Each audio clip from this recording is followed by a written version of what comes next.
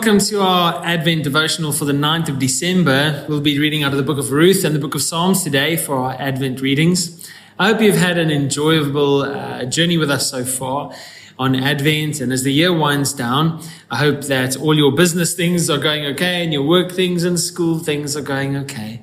Let's take a moment this morning to reflect on what kind of Redeemer our God is.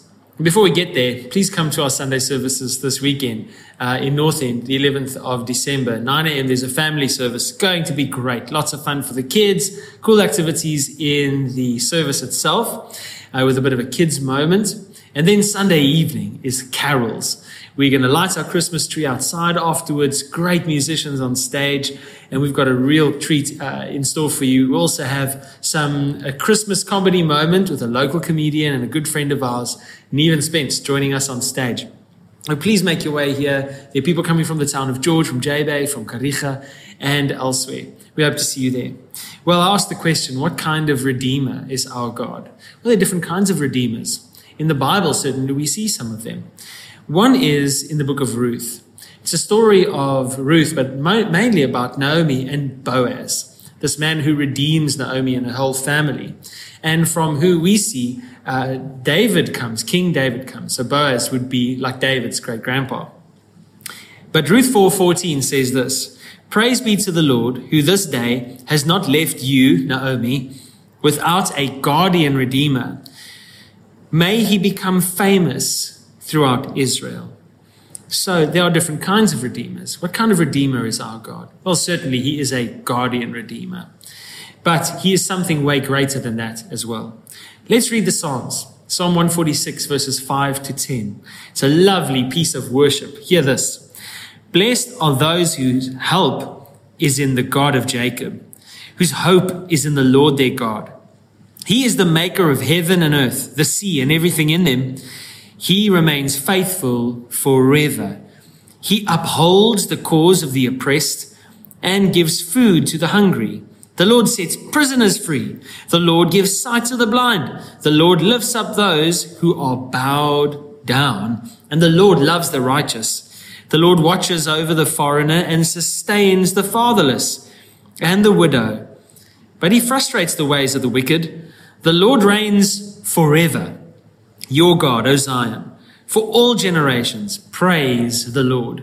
Can you hear here what the Lord does? The Lord sets prisoners free, not us. He gives sight to the blind. The Lord lifts up those who are bowed down. He sustains and he upholds. So what kind of a redeemer is our God?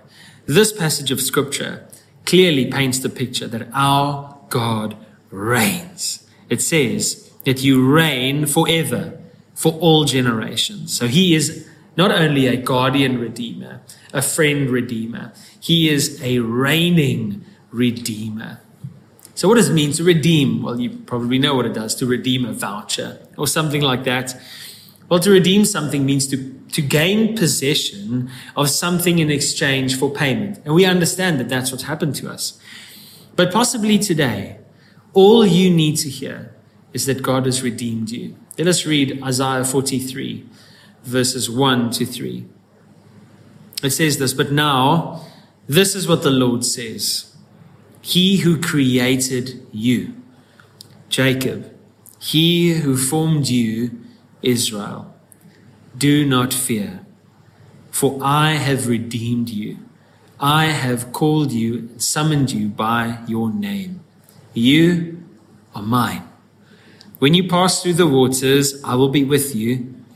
And when you pass through the rivers, they will not sweep over you. When you walk through the fire, you will not be burned. The flames will not set you ablaze. He is with you. He is with you. He has formed you and he has redeemed you." Well, that's what God's redemption looks like. He has called us by name. He has purchased us at a great price. So what does it mean then that he's a reigning redeemer? Well, to reign means he is supreme. No plan of his can be thwarted. He can't be put on checkmate. You'll never outplay him. His purposes cannot be undone. And no creature on heaven or on earth can change that.